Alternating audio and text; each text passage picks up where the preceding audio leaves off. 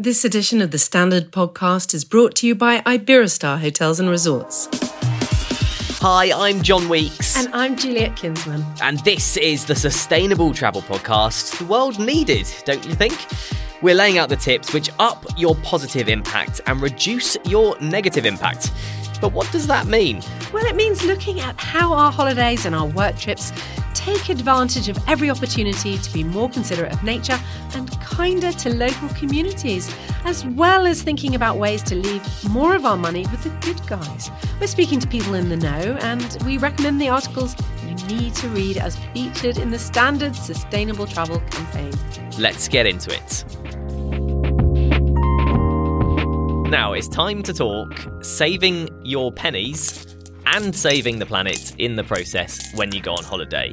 Juliet, when you consider the millions of options you have when going away, renting an apartment's an option, staying in a huge resort, you could book a week in an independent B&B.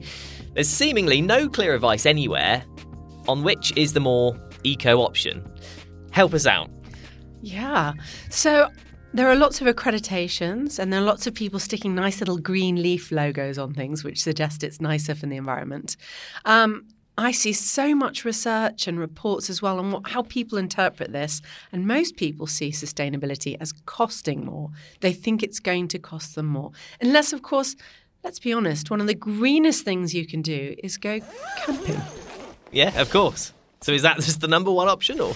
You know, I always just weigh everything up in terms of positive impact, negative impact. And I think you want to be, you want to be net positive. So you want to leave less in your wake.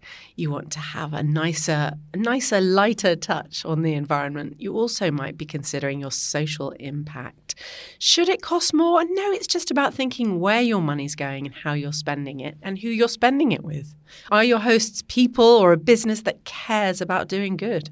Say you find a super eco holiday home that you can rent. It's got solar panels, it's got the heat pump, there's moss growing on the roof, it's got a rainwater tank for the shower, but it's way out of your budget. Are there any other ways of being eco with your accommodation? Oh, I was getting so excited because those are all such good signs that you just mentioned. So you have to think about what's the carbon footprint for me staying with them. Are all of these, wonderful facilities they might be offering, does it require a lot of power for just a few people? Or if it's a bigger hotel and it's full, presumably, just like, a low-cost airline, if it's full to capacity, the carbon footprint per passenger is going to be lower. You imagine it's similar. Of course, yeah. So I guess you don't really think about that. You see a big hotel with, 100 showers and 100 bedrooms to worry about. You don't really think about that, do you? 100? I mean, yeah, it'd be 1,000. Exactly. If they're using a certain amount of electricity for more people in that space, that's actually more environmentally friendly, you could argue. It's always weighing things up.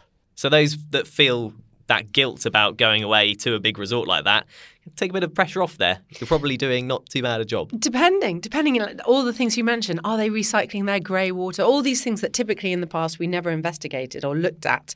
But do they talk about it on their website? And I would say the big one is electricity. Do they have, it's such a small thing, but for example, do they have key cards so that the room knows whether you're there or not to turn all the electricity off when you're in or out?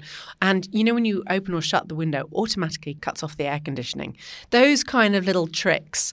If your host is doing that and they're measuring it and they talk about it, you know that they care more. I think when we talk about eco accommodation and we talk about certainly places that cost less, we're going to picture little tree houses or shacks, but that isn't necessarily how we all want to spend our holiday. So it's weighing up what the sort of mainstream options are as well.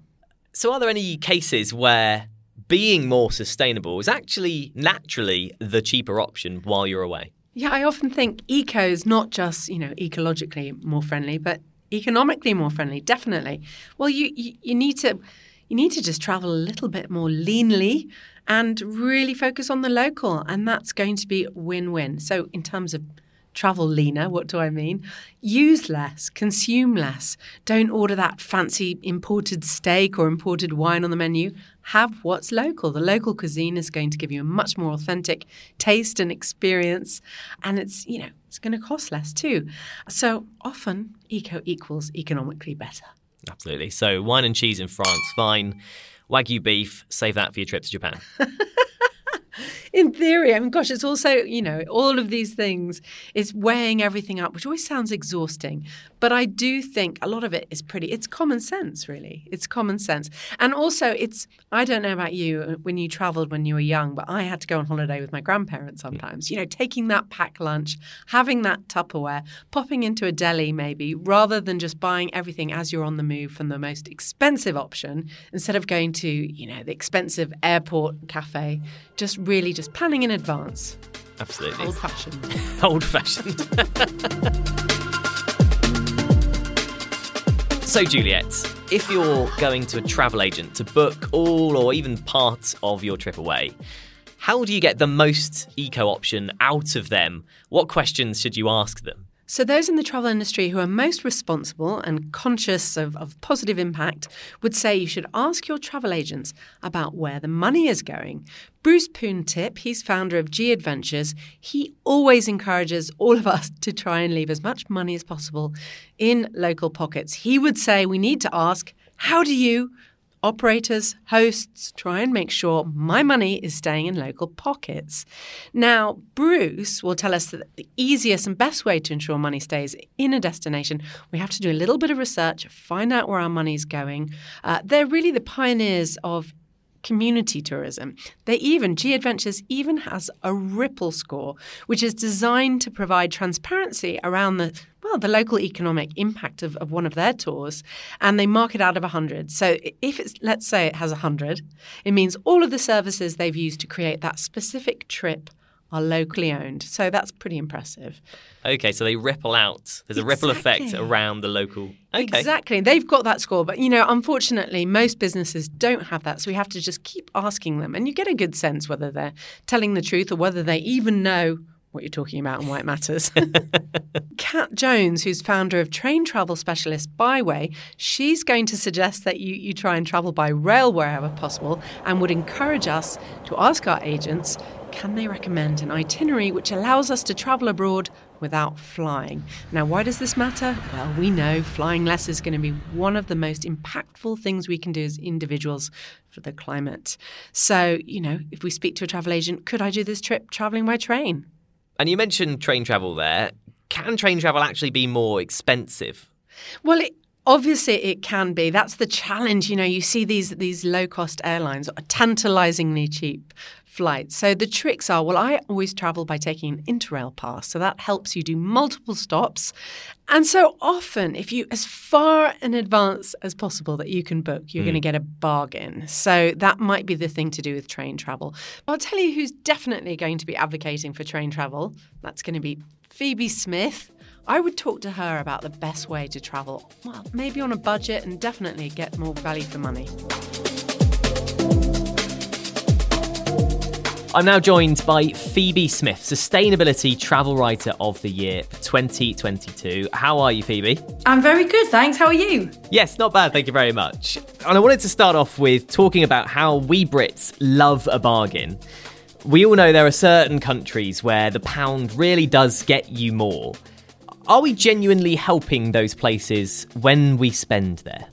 It really depends on where we go and what we do. So, yes, we all know the situation we're in with travel is that you could argue to be the most sustainable, you wouldn't travel anywhere because you'd be cutting your carbon emissions right down. But of course, we also know that some countries, their whole GDP is reliant on tourism. And actually, by having eyes on the ground, it can really help develop projects within, very deprived areas, and also help with things like wildlife conservation and environmental projects.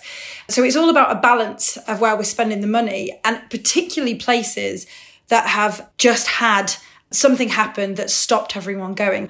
The thing that will help them get back on their feet is for us to start going back. Obviously not as soon as it's happened, but when things are starting to be rebuilt, it's actually the tourist dollar or pound that's really going to help them be able to carry on in their businesses and catering for tourists. So it pays to do research, and also to check that companies that you use when you're on the ground are locally owned and operated companies. There's so many big chains that can sometimes hide behind these kind of local names, and very little money goes to the local people. So that's where I'd say do your research to know that every sort of pound or rand or dollar, whatever you're spending, actually stays as much as possible in the country that you're spending it in.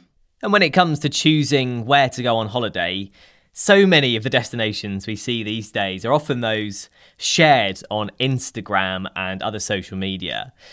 Are those places likely to be more expensive as a result? And are we better off going elsewhere anyway? Yeah, so this has been a really new phenomena and kind of shocked me speaking to a group of sort of 18-year-olds about travel writing and how many hadn't heard of, the good old-fashioned guidebooks. They didn't know any of the guidebook companies, and it kind of was lost them because, like you said, everything was done through Instagram. I mean, Instagram can be really good at highlighting issues on the ground that need highlighting, but it can also, like everything, the negative side of it is it tends to draw people to go to the Instagrammable place, which I've lost count of the number of press releases I've got that have told me the most Instagrammable spots in a certain destination.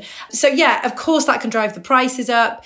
It can also cause overcrowding. The problem with that, of course, is erosion on the ground. It gets locals quite annoyed because, if there's too many people, there can be rubbish issues, and it doesn't spread the money around. And also, some of these places on Instagram that we see may look beautiful, but there's a lot that people do to make it that way. A lot of people go there at a certain time or manage to film it in such a way it looks completely uncrowded, but actually the reality is behind them there's like mobs of people. So I'd say perhaps use that as inspiration for a country to go to, but then try and pick up an old-fashioned guidebook, look online and try and go on the ground and ask locals where they would recommend that you go, because that way you're spreading the money around and you're going to probably get a place all to yourself. And how about eating food abroad? Juliet's already spoken about how eating local food where you can is a really good thing you can do to actually find something that's affordable but also quite good.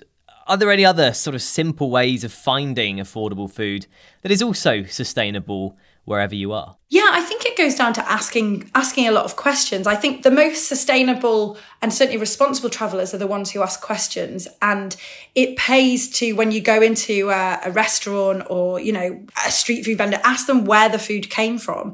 Often it can be imported in. I was really shocked actually when I was in Namibia recently. And Namibia famously has a big stretch of coastline where we know people fish, but none of the fish you can buy in Namibia comes from those waters. It's all flown in from South Africa and sometimes further afield than that, actually very often further afield than that.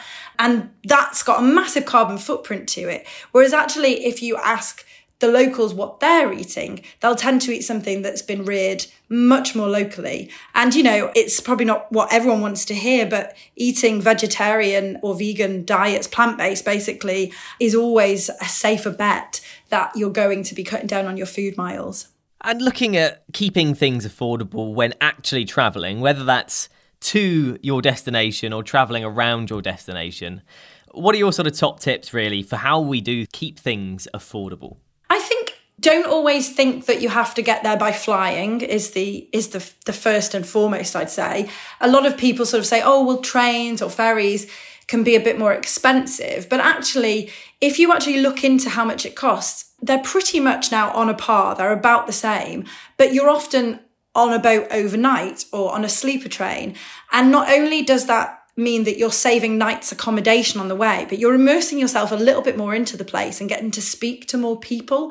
And I think as well, the value of not necessarily signing up for things before you go and actually on the ground going and finding local operators who offer things often much cheaper and much less marked up than somewhere that you'll book pre-trip through a company that's based in your country can be another way to do it.